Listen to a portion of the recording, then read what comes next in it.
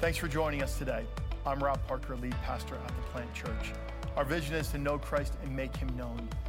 If you are interested in getting connected, or if we can help you in any way, email us at info@theplantchurch.org.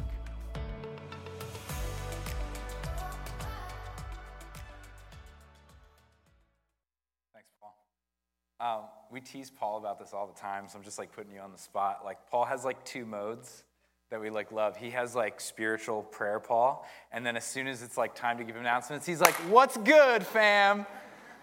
So we tease him all the time. We think it's great, but I love that. And then he uses I am jealous. You're right. That's actually what it is, because I can't talk like that and be taken seriously. People will be like, "What are you trying to do? You're weird." They already might think that, so we're in good shape. How's everyone doing this morning? Good morning. It's so good to see you. I think the weather just makes everyone happy today. That's how I feel about it. After a couple rainy days, it's good to be together on a beautiful sunny day this weekend. So I'm glad you're all here. If you have a Bible, why don't you open it up to Ephesians chapter 4, and you might want to keep your thumb on Acts chapter 2. We're going to look at a few passages of Scripture this morning. As Paul mentioned, we're on the second to last week of our Holy Spirit series, Activate. We've been learning how do we live a life activated, empowered by the Holy Spirit. And we've talked about how life with the Holy Spirit is just like the life Jesus lived, that Jesus did not live his life on earth, all the miracles he did, everything that he did on earth. He didn't do it out of his divinity.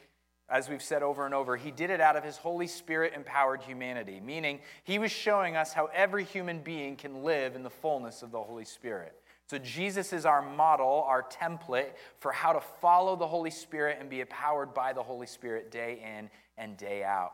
And we talked about how we're sanctified by the Holy Spirit, how the Holy Spirit sets us apart. We're now part of this new family of God. And it's not by something we do, it's by the Holy Spirit filling our lives. And we talked about women in the Holy Spirit on Mother's Day, and how the Holy Spirit's this great equalizer, how everyone is given the same Holy Spirit, whether you're a little child or an older person or a man or a woman, no matter where you come from, the Holy Spirit is given to everyone. And we talked about how the Holy Spirit sets us free. We talked about how the Holy Spirit gives us gifts to live well and encourage each other. And this morning, we're going to talk about unity in the Holy Spirit. Unity in the Holy Spirit. As we get into this, I just want to frame this for us this way as we talk about unity in the Holy Spirit or through the Holy Spirit. How many of you are homeowners? Homeowners? How many of you have ever had clogged pipes or plumbing? That's bad. That's bad. If you've got clogged pipes, it's not a good day. How many of you have had your toilet clog a little, or maybe your shower drain or bathtub drain a little, and you're I'll just leave it and see if it goes away for a day. Maybe the problem's not there. Yeah, some people are yep, I've done that. How many of you are the person that the second there's any increase in water without that drain being closed, you are in the car peeling out to get the Drano to dump down there, or you got the plumber on speed dial? How many of that is you? That's probably better. A couple things if you don't know. I was reading this little blog from a plumber, and they said if you don't deal with clogging in your pipes, you're going to have more than just a little bit of water pooling up when you're trying to take a shower. It can cause flooding. How many of you would love your home to flood? No, probably not. Bacteria and microbes can grow in the clog pipe. E. coli can grow in there. Salmonella, staph, some other ones I can't even pronounce.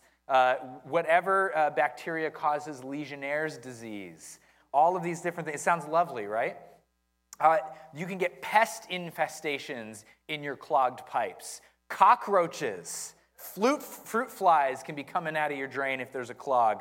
Drain flies, silverfish, centipedes, ants, all sorts of lovely little creatures. How many of you are freaking out right now? Mold can grow in there. Molds can grow. Any of you had a mold problem with your plumbing before? I really hope that's not the case because it's pretty terrible. There can be structural damage to the piping. It can leak. It can cause structural damage in the home. You have bigger issues than just calling a plumber. You might have to call an engineer or an architect in. How many of you have know that there can be toxic gases that get released, actually, if you let the clog go too long?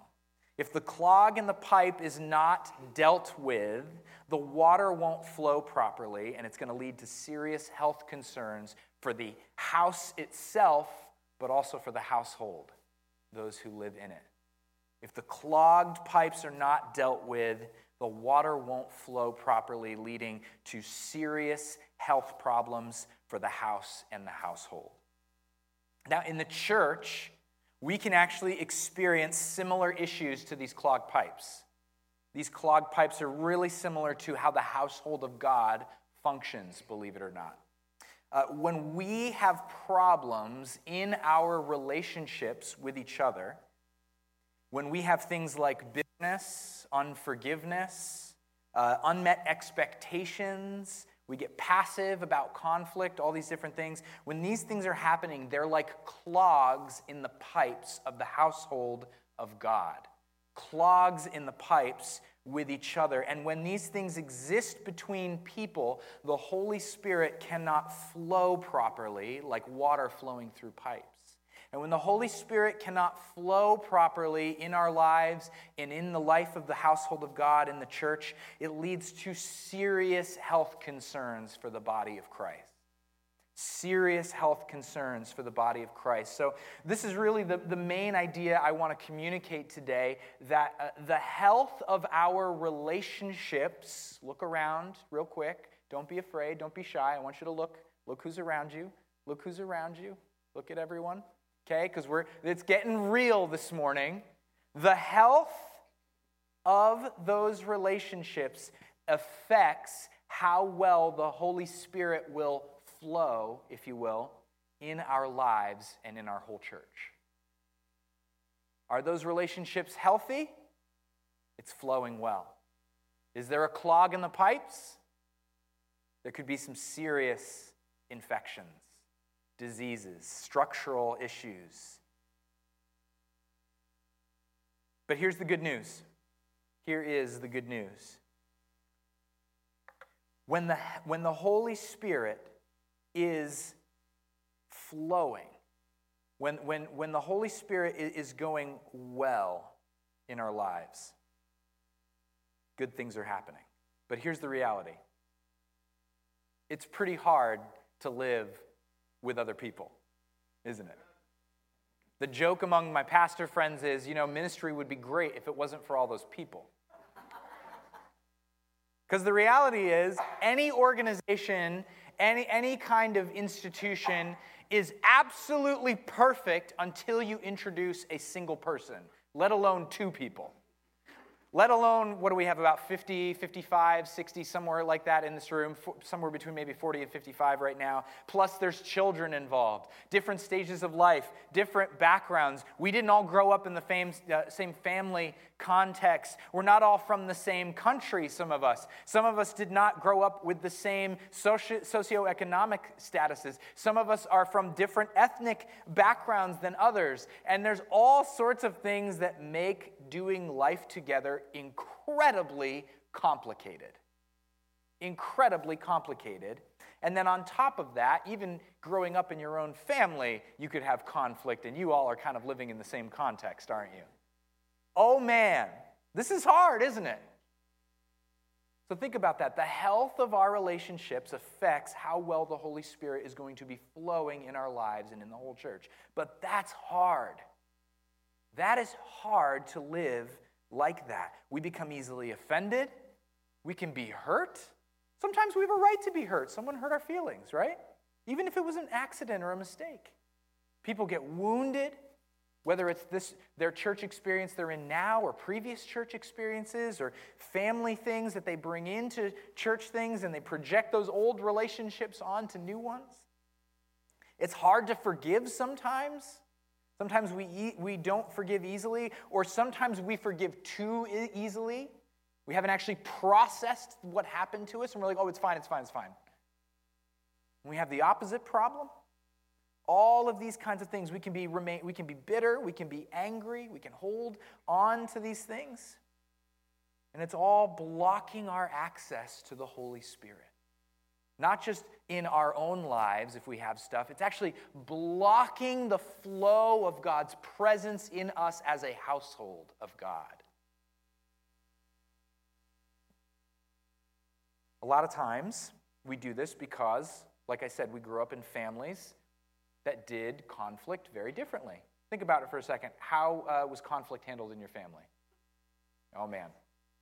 There's laughs, there's mutters, there's uncomfortable squirms in your seat. Think about how, whatever your upbringing was, wherever you grew up, how was conflict handled in your family? Did it get handled passively? Were there peacekeepers? Like if something came up, you're like, let's try and like work this all out. Let's be civil here. Did everyone like to blow up at each other and just scream until it got resolved? There's all sorts of different ways that we've learned to do conflict. So we have pretty negative views about conflict, right? Conflict is bad, always bad. There's never anything good with conflict. So let's just like lay low and like not get to know people too well because I can't like let the real me come out in here because I want to like be able to still come to church, right? But then we're missing out on the depth of relationship that we're called to, and we'll get to that in a minute. But it is hard, isn't it, to live well in community together and not let stuff clog the pipes. Here's the good news, though. Jesus has saved you and I and called us out of our old ways of relating to each other, out of our families of origin and into a new family. That's good news. You have actually been saved out of your family of origin, and you are now in the bloodline of Jesus Christ. That's good theology. That's biblical truth. And so you get to unlearn the old ways of relating to each other and take on his new way of living life together. He has saved you out of the old and brought you into the new so that the Holy Spirit can flow powerfully and effectively in your life all of the time. Think about when your pipes are working well. Imagine how simple it is to just turn that faucet on. We don't even think about it, do we? And that water just flows. Imagine if the Holy Spirit was flowing through your life like that. Turn that on, he's flowing. He's there, constantly present.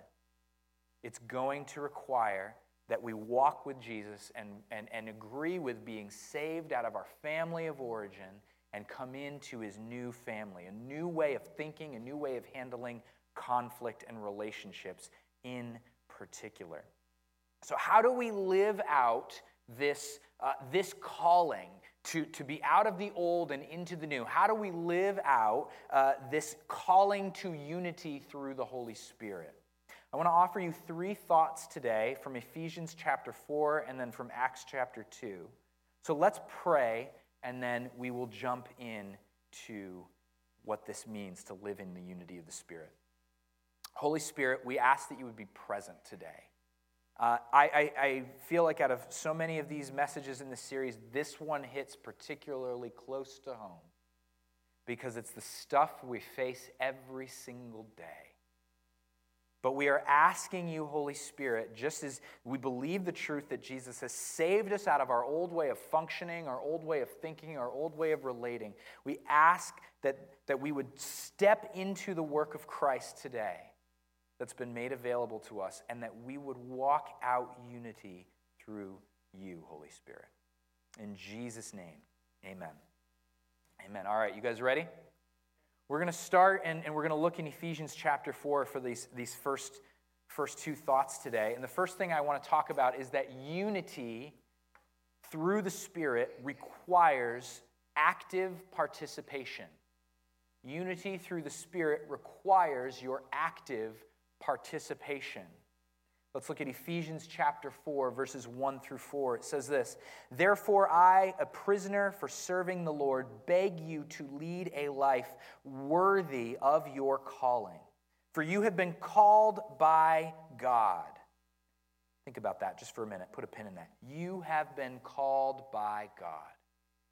Not to relate the way you were, but relate in this new way to each other, among other things. You've been called by God. Verse 2, "Always be humble and gentle. Be patient with each other, making allowance for each other's faults because of your love.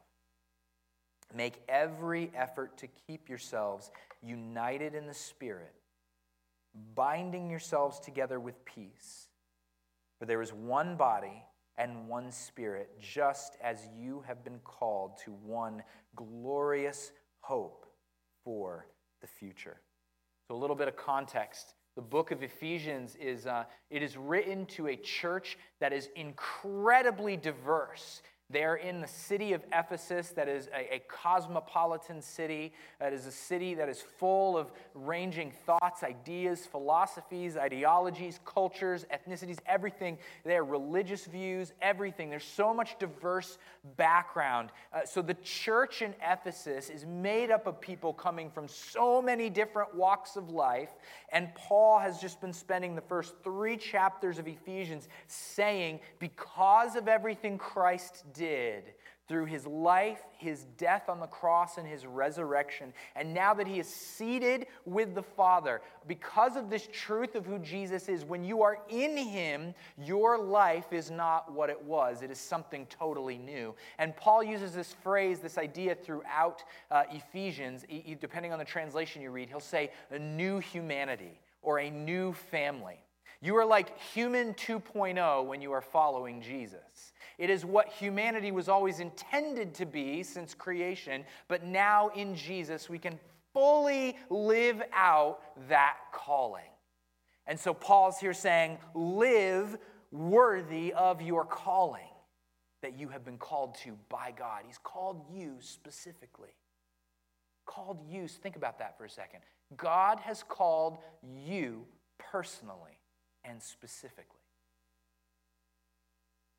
Because when we get into talking about dealing with how we relate to people, and we're like, listen, I think I've said this before, like, I'm just a hot-blooded Italian or Irish Catholic, like, this is just what I do. That's what you did in your old nature. Jesus is making you new, and he's calling you to something new. And we could go through whatever your background, your family of origin, we could talk about it, because every culture, every background, every family has these things. Hey, look, my family in particular, we keep secrets. We don't talk about the past. We don't talk about things that happened in our family. We don't talk about it. We keep the peace. We're passive. And then the same problems will happen over and over because no one's learning. Conflicts are never actually dealt with. So I had to learn how to come out of my family of origin and practice being open, transparent, not living a life with secrets, being honest with my children when they're age appropriate about things that have happened in the family, understanding and learning from those things, dealing with conflict well. It's my way of living a life worthy of the calling to which I have been called. It might be a little different for you, but we all have these things that are shaping how we grew up, depending on how old we are. It could be 10 years, 20 years, 50 years, 60, 70 years, but it's been shaping us, and Jesus is saying, you are now being called to live something new that I have made a way for you to live in. And this gift of the Holy Spirit, freely given to each of us, is not something that you can earn. God's just giving it to you. Right? So we're in Christ, you've got the Holy Spirit now, and you're living this new calling. You're going to live as one. And Paul says this phrase, make every effort. Now that you're one in Christ, now that you're a new family, you're living in unity, make every effort to keep yourselves united in the Spirit. Okay, you're here now. It's not something you've done. Jesus has put you here through his work. You can't make yourself a new family. It's all Jesus. But now that you're here, make every effort to live a life worthy of this calling. Make every effort to keep yourselves united in the Spirit. This is how we are called to live. So it's not something that we earn, but here's the thing. It is something that we can actively participate in. I want to just focus on this one phrase, make every effort to keep the unity of the Spirit. A probably better translation is this, take great pains to maintain the unity of the Spirit. That hits a little different than, hey, make every effort. Kind of makes it sound like, if it doesn't work out, it's all right. Take great pains to maintain the unity of the Spirit. Think about what's involved with taking great pains to make sure something happens. What lengths do you go to? If Jillian, my wife, is like, you cannot forget to stop at the grocery store on your way home to pick up whatever it is. It's usually for her, it's half and half. We ran out of half and half, and if she doesn't have half and half in her coffee, I'm running out to get half and half. I cannot forget this. There's been so many nights where I get home after we get the girls to bed, I have to run out to the store because I forgot to get half and half. I gotta get the half and half. I am going to go to great lengths. I'm going to take great pains to ensure that half and half is in our fridge for the next morning.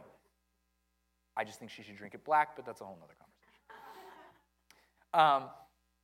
What do you take great pains for in your life? What takes great effort? What do you have to, it's almost like it's going to be painful. I've got to discipline myself. I've got to go out of my way to do something I wouldn't normally do. That's what's being talked about here. Take great pains to do what? Maintain the unity of the Spirit. If you have a goal, if you have a responsibility, look around you again at everyone here. Go ahead. Don't be afraid. Don't be shy. Look each other in the eyes. I know it's awkward. If you have a responsibility to each other, it is this. Take great pains to maintain the unity of the Spirit. If you have a responsibility to each other, it is that. Take great pains to maintain the unity of the Spirit. Now, mind you, this is not something you can't bring the Spirit. The Spirit is already yours. The work of unity has already been done. You are not trying to force unity. Your goal is maintaining unity. Very important. Marcus Barth puts it this way. It is to be maintained, not attained. None of you can attain unity with each other. There's too much between us. Sin, let alone our differences of our backgrounds that we grew up with. There is nothing any of us can do to attain unity with each other. Nothing can be done to attain unity with each other. We can force conformity or uniformity, but it is not unity. Unity can only be achieved through the work of Jesus. Unity can only be achieved through the work of Jesus. We've got too many problems in our lives to have it happen any other way. So the goal is not for us to attain unity, but to maintain the unity. Are you hearing me? Are you hearing me? This is not work you can do, but now that you're here, take great pains to maintain this unity. What great pains do we need to take to maintain the unity of the Spirit? Think about your personal relationships with people. How are you actively participating in maintaining the unity of the Spirit? What conversations are you shying away from because it's really difficult? What are you not talking about with people because you're like, oh my gosh, I just want to avoid this? What old family stuff of being a peacemaker are you activating and engaging in when you say, whoa, everyone, are calm down. Are you good? Are you good? Okay, let's not argue about this. Let's not argue. What do you need to do to take great pains in your personal relationships, in the larger body of Christ? Where do you need to actively participate, actively identify the conflicts that you are involved in, and then move forward in reconciling with brothers and sisters and taking steps to do that? How do you know if you're in a conflict? How can you actively participate? You really kind of need to know that you're in a conflict, right? This is not exhaustive, but just a couple practical things you can tell that you need to do differently when you're engaging in conflict. Here's some patterns that keep us from unity when we're in conflict. One pattern that might keep you from unity, it's stuff, a lot of us is stuff we've learned from our families of origin. Things like being peacemakers, peacekeepers, not peacemakers. A lot of times we grow up as peacekeepers in the home. Have you been a peacekeeper? Peacekeepers do things like, I don't have this one on the slide, I don't think. Do I? No, I don't. But that's okay. I want to talk about this one. Peacekeepers, what they do is they say, hey, are you good? Are you good? Can we just all be good? I don't want you to get frustrated. I don't want you to be mad. I don't want you to be upset. And we're constantly trying to control and regulate how other people feel when it's impossible to do that. We're constantly trying to walk on eggshells and make sure we kind of keep things chill because we want to keep the peace, right? Anyone ever struggle with that? You can be honest. We're in church. This is a place to be honest. You're like, yeah, that's me. I really want zero problems everywhere I go. That's okay. Let's be honest. This is a place and a space for honesty. Some of us need to learn how to be peacemakers. Jesus said, blessed are the peacemakers. Why are peacemakers different than peacekeepers? Because peacemakers recognize, well, actually, there's a real conflict here. And we're only going to get to the bottom of it if we open that up and actually engage it and dialogue in a healthy way. How can we get everyone to hear where everyone else is coming from and talk through that? There's probably some bitterness, some unforgiveness. We need to resolve some things. And so Jesus highlights peacemakers as people who are needed in the kingdom of God. People who are not whoa, let's pretend there's no problems here. But people who are going, okay, this is real. There's conflict. Let's talk about it in a safe, healthy way where we can grow together. Peacemakers aren't afraid of people's emotions. Peacemakers aren't afraid of scary conversations. They engage them with the love of Jesus because they know they need to take great pains to keep the unity of the Spirit. This one's on the slide. Are you passive or aggressive when it comes to conflict? Some of us are passive. We engage. We might be passive-aggressive. We just little snippy comments here and there.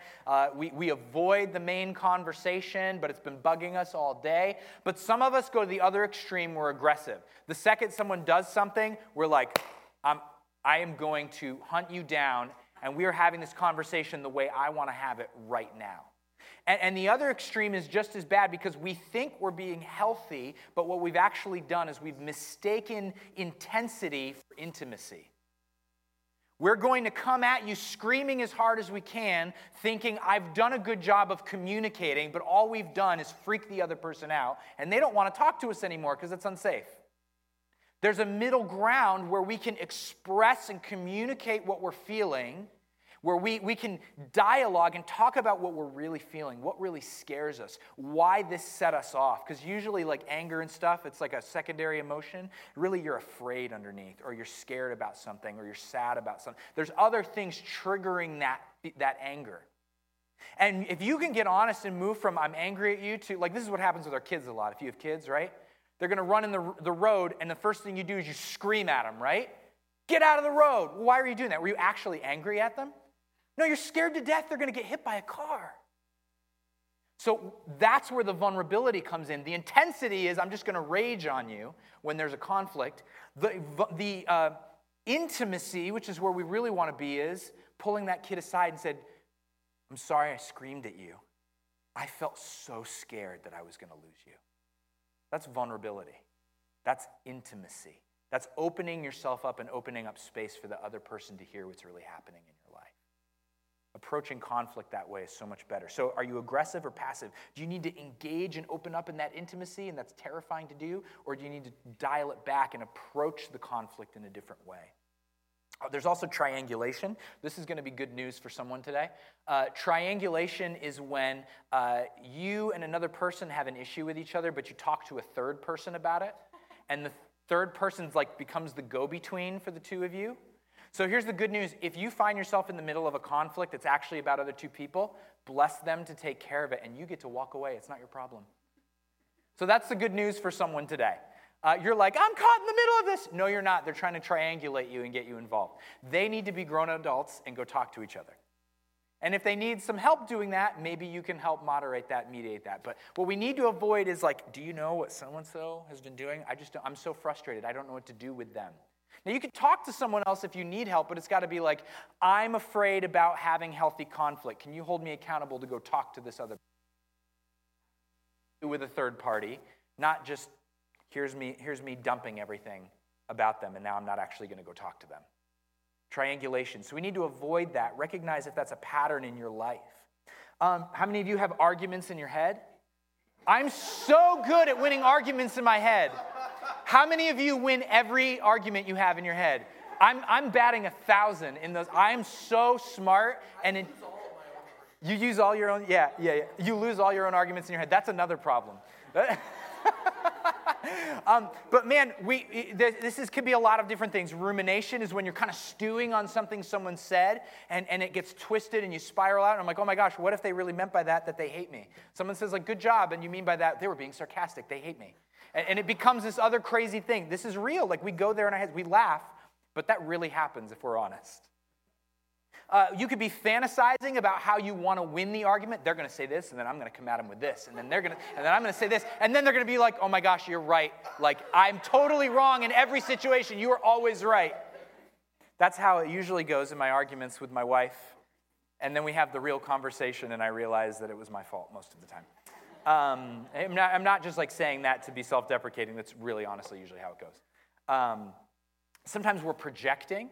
Sometimes we are putting a conversation on them that has nothing to do with them. But all these different ways of arguments in our head are amplifying conflict beyond where it really actually is.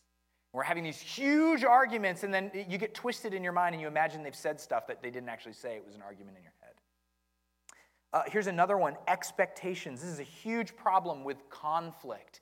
Expectations. Have you ever had an expectation of someone, but you just expected them to kind of read your mind and know that's what you wanted? This happens more than you think. Don't be awkward. It's okay. Expectations. Pete Scazzaro says this. Expectations have to have 4 things. They need to be conscious. You need to be aware that you have this expectation of someone else. They need to be realistic. Is this an expectation that's actually like reasonable for me to ask of them or expect of them? Is it spoken? You actually have to talk to the other person and say, hey, here's what I'm thinking. What are you thinking? Could A, B, and C happen? And be very specific, not general. Like, oh, we talked about this. I'm like, yeah, you threw out the idea that you were thinking about it, but you didn't tell me what you were hoping to see. So has it been spoken about clearly? And then finally, both parties actually have to agree. If they say, I can't do that, you can't hold them to that expectation. And then Pete Scazzaro says this, expectations are, hear this, only valid when they have been mutually agreed upon. Your expectations of other people are only valid when they're conscious, realistic, spoken about, and agreed upon.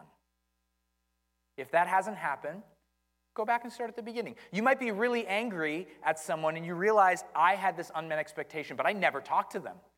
So it's okay to be upset, but go to them and say, okay, I'm really mad. Here's why I'm mad. I did not communicate at all an expectation I had. Totally not your fault. Can we talk about what I'm hoping in these kinds of situations for the future to see if this is possible? And then you can have a great conversation about that. My wife and I just did that this morning. My sister, we're hosting a birthday party later this afternoon and evening, and we both kind of have like 8 different things on our list that we need to get done this afternoon. So this morning I was like, hey, what's your expectation about how this afternoon's going to go? Because I was realizing I had a whole idea in my mind about what I needed to do when I get home this afternoon, and I was like, oh, wait, see, I'm learning. Jillian might need me to do A, B, or C, or she might have a different expectation. We need to get on the same page about this. So doing these kinds of things are how we actively participate in the unity of the Spirit in the body. It's how we can work actively to take great pains. You hear how there's great pains being taken to do this work of identifying what's in your head and then actually talking to people about it. You have to take great pains to maintain this. This is active participation to keep the unity of the Spirit. So now that we've identified that we need to actively participate, there might be some conflict that we've recognized that we need to step into and deal with. How do we handle this? That leads us to the second point. Unity through the Spirit requires gracious conflict. It requires gracious conflict. We have to step into areas of conflict when we really do need to have these conversations with a tremendous amount of graciousness. Later in Ephesians 4, verse 30 to 32, Paul writes this, "And do not bring sorrow to God's Holy Spirit by the way you live. Remember, he has identified you as his own, guaranteeing that you will be saved on the day of redemption. Get rid of all bitterness, rage, anger, harsh words, and slander, as well as all types of evil behavior. Instead, be kind to each other, tender-hearted, forgiving one another just as God, through Christ, has forgiven you." So just think about this phrase for a second. He has identified you as his own. This is back to the identity in Christ, being united in Christ. The idea here is that we are seated with Christ. We're together with Christ positionally. He's done this work of unity. We have the Spirit that's unifying us. We're in Christ. But here's the thing.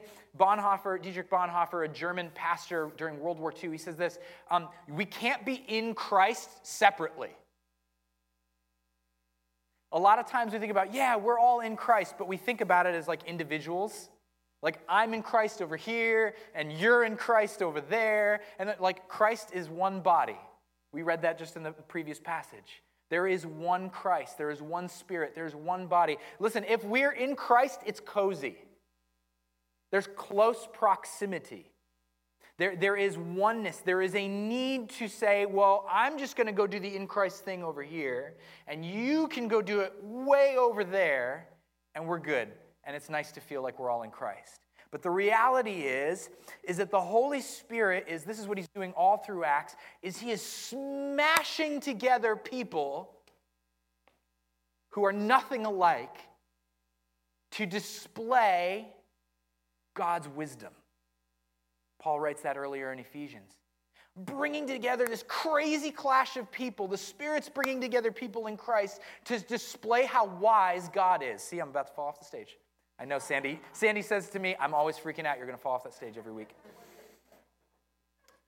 Think about this. This is what one theologian, commentator on Acts, the book of Acts, the story of the Holy Spirit in the church. He says, one thing that struck me reading Acts is that almost no one in Acts is doing what they want. The Holy Spirit is almost just compelling them and overwhelming them with the beauty of the gospel to say, become one. Become one because of what Christ did. So we do not get to be in Christ separate. We have to learn how to live well together, and that means we have to graciously handle this conflict. He has identified you as his own. We're his children, and all the children have to learn how to play well together. When we're not gracious in conflict, it looks like that list Paul mentioned: bitterness, rage, anger, harsh words, slander. And Paul says this, the Holy Spirit is grieved when we do these things. Did you know you can grieve the Holy Spirit? Think about this. The Holy Spirit is a person. Not a human, but a person. He has personality. It's not like Star Wars with the Force, where it's just some energy force that you can kind of manipulate to do as you want when you need it. The Holy Spirit is a person who moves on us. He has his own will, but he also has emotions, feelings. You can hurt the Holy Spirit's feelings through your behavior towards your brothers and sisters. Just let that sink in. This is sobering for me every time I read this.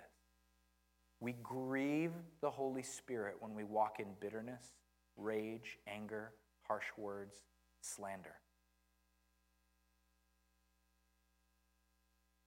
You can make him sad. Whenever we've been wronged or offended, therefore, we have a critical decision that we have to make in that moment.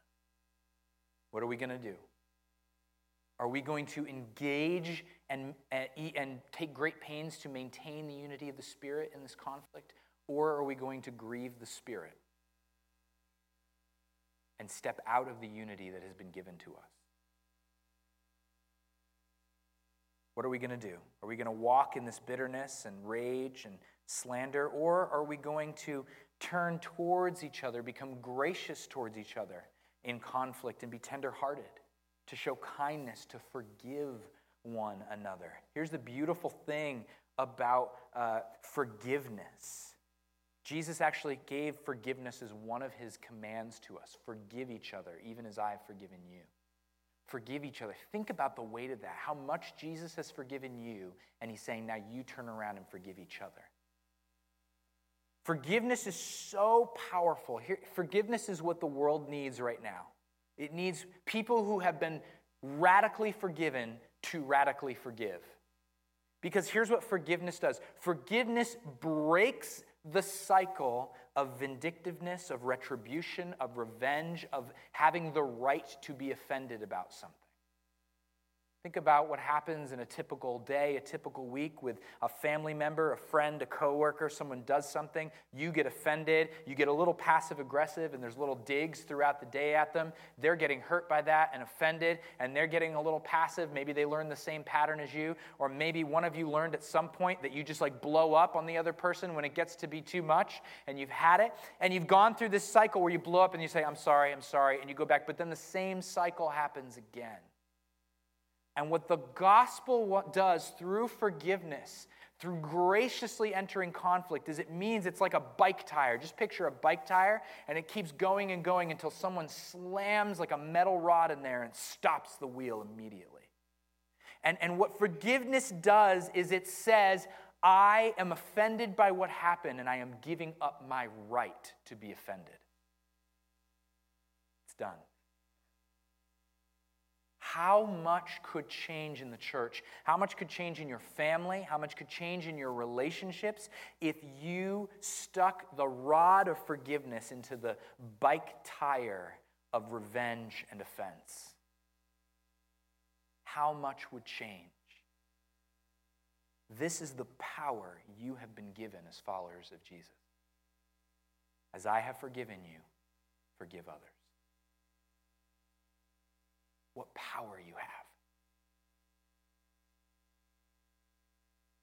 Graciously entering conflict allows you to use that kind of power, that kind of forgiveness. So just some practical things. How can you graciously enter conflict? How do we graciously enter conflict? Couple tools you can use to help you walk in this. Using you made me feel versus I felt when you. One thing we're teaching our daughter right now, once in a while, she'll get really upset because we're asking her to do something, or she doesn't like what she's being asked to do, like clean her room. And she will be so furious sometimes because she doesn't want to do it. And she'll say, "You're making me so mad." Anyone ever said that? You're making me so angry. The reality is no one is making you feel anything. They might be doing something, and when they are doing that, you feel a certain way. So we have to separate some people's behavior and their actions from what we feel and our emotions. Because your emotions might be valid, because sometimes I was asking her something legitimate, right? Help pick up your toys. I mean, she's 3. I'm helping her do it. But help pick up your toys is a reasonable request, right? But she's learning, and we're teaching her how to reframe how she handles the conflict. So we ask her, say that a different way, and we walk her through it. Something you can do it doesn't have to be with a little kid. It could be 2 grown-ups.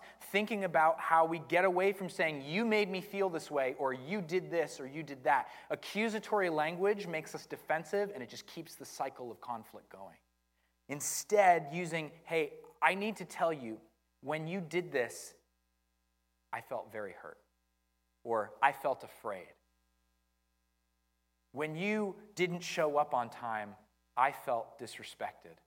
I felt unwanted. Whatever those emotions are that are going on there. Have a dialogue around that. Make the problem the problem. Don't make the other person the problem.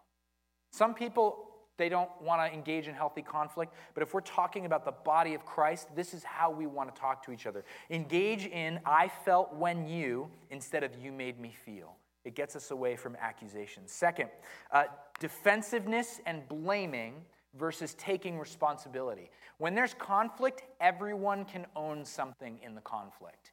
Everyone can take responsibility for something. A lot of times we get defensive and say, well, that's not what I said, or whoa, like I don't know about that, and we're twisting things, or we're not self-aware enough to realize what's happening, or we blame others, and I'm like, well, that's because of so-and-so, and sometimes there's valid things that other people did that created situations, but do your best to take responsibility for your choices, for your actions, for your words, for your body posture, anything that could be creating and helping cause an issue, and say, you're right. I totally understand how when I was late showing up, I made you feel, or you felt unwanted. See, I did it there. I had to correct myself. You're right. I understand how when I was late for our dinner, you felt unwanted. I'm so sorry. Here's what I want to try and do to change that in the future. What do you need from me so we can move this forward? Totally different conversation than like, no, my boss kept me late. Like, it's like you have like no feet and hands and like your boss has to cart you to your car to your dinner appointment or something like that. Everyone makes choices. And when we say, I don't have a choice, and we blame others, you're actually disempowering yourself for being able to change. And so you need to step into what God has given you as his child and move from defensiveness and blaming into taking responsibility. Finally, one more thing I want to share is forgiving too soon. What? Is that even possible? How can you forgive too soon? We just talked about how powerful forgiveness is. Here's the thing. Forgiveness is only as good as the depth of dealing with the pain has been. So a mentor of mine puts it this way. If someone caused a 10-gallon bucket of pain to you, you can't just scoop out like a cup and pour it on the ground and say, there, I got my pain out. I voiced my hurt. If it was 10 gallons, you need to dump 10 gallons of pain out before you're going to have the space to forgive. Does that make sense? And so it's such a helpful analogy and picture because some of us have been hurt so badly. And honestly, sometimes it's not what one person's done. It's what hundreds of people have done throughout our life. And if we don't do well unpacking that and getting healing from that and processing that, it is so hard to forgive the way Christ is calling us to forgive. Because it means you can't bring that offense up anymore. It's done. The sign that you haven't processed enough and you forgave too early is if you keep going back to it. Keep going back to it. Keep ruminating on it. I bring it up again. It's like, just like that other time when you did this. Wait, I thought you forgave me for that. These things are done and in the past. And if the pain has not been processed well, if you forgive too soon, you won't be able to graciously handle the conflict because it's unfair to the other person. You just keep bringing up old stuff and they're like, wait, I thought you forgave me for that.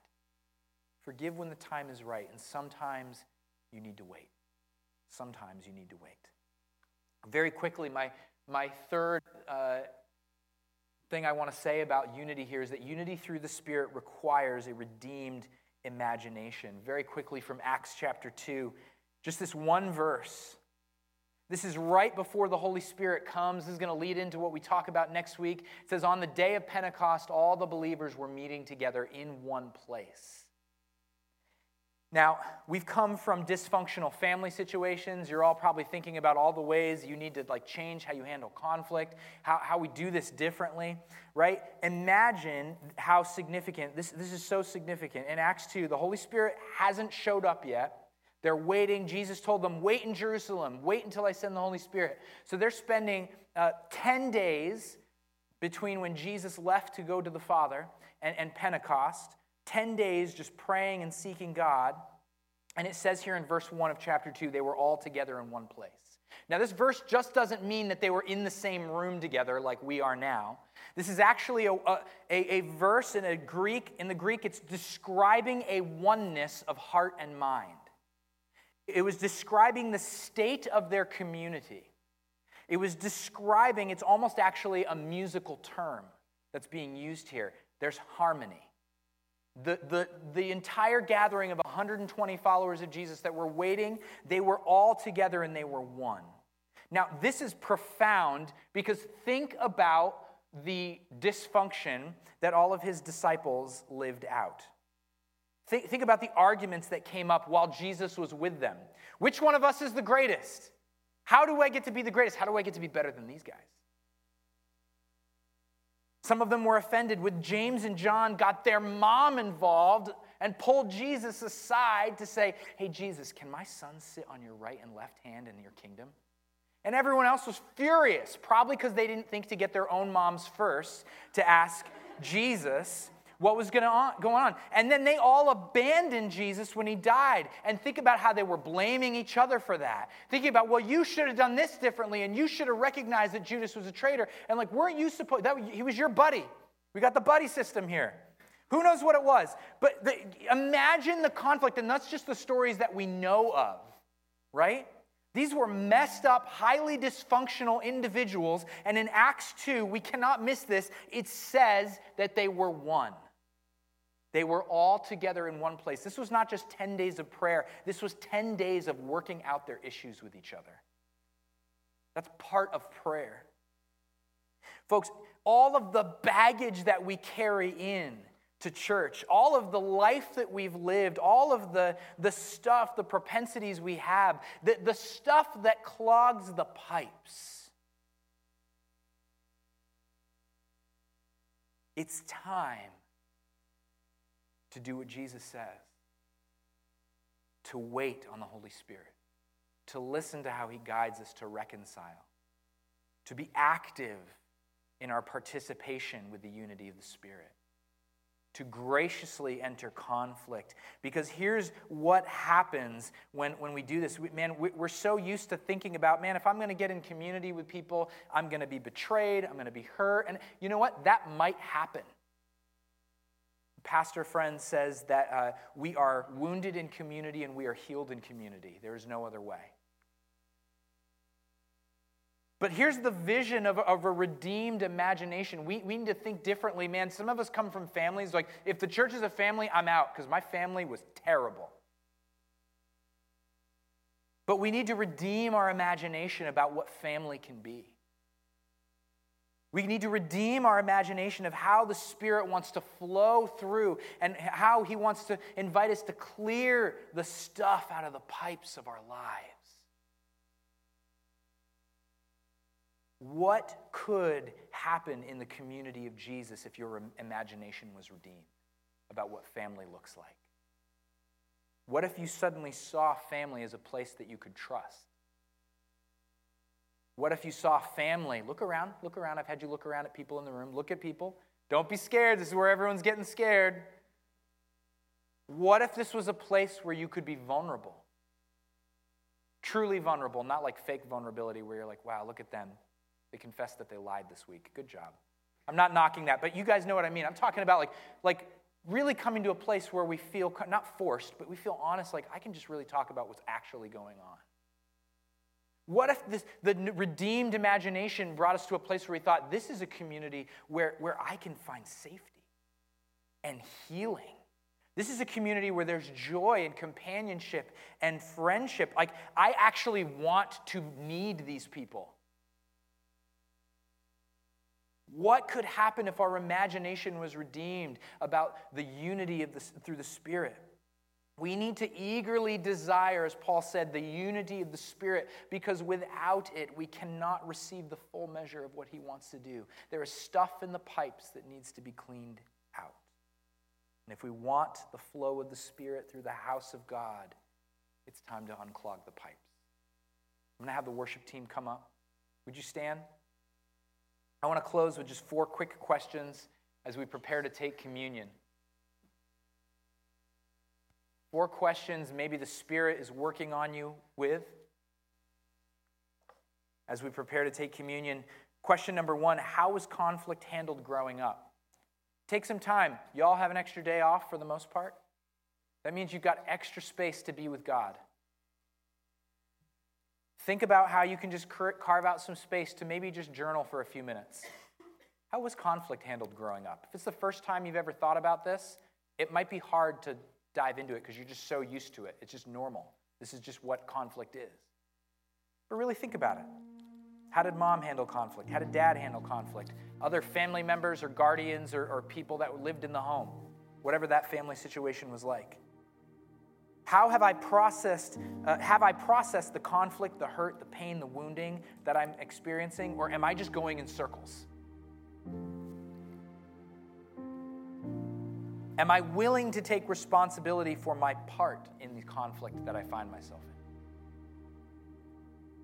And do I and the other party have a safe space to listen to each other? So if you need to engage actively in the unity of the Spirit this week, use these as a starter gauge. And then maybe some of those other tools that we talked about or ways of recognizing conflict are helpful ways of thinking. Maybe they'll help you get yourself out of a conflict cycle that you just can't seem to get out of because you just keep doing the same mistake over and over again. How is the Spirit moving you, wooing you, pushing you? Remember, He is clashing and bringing us, smashing us together in unity. What pipes is it time to unclog? What have you ignored for too long in the drain? And He's saying, it's time. It's time.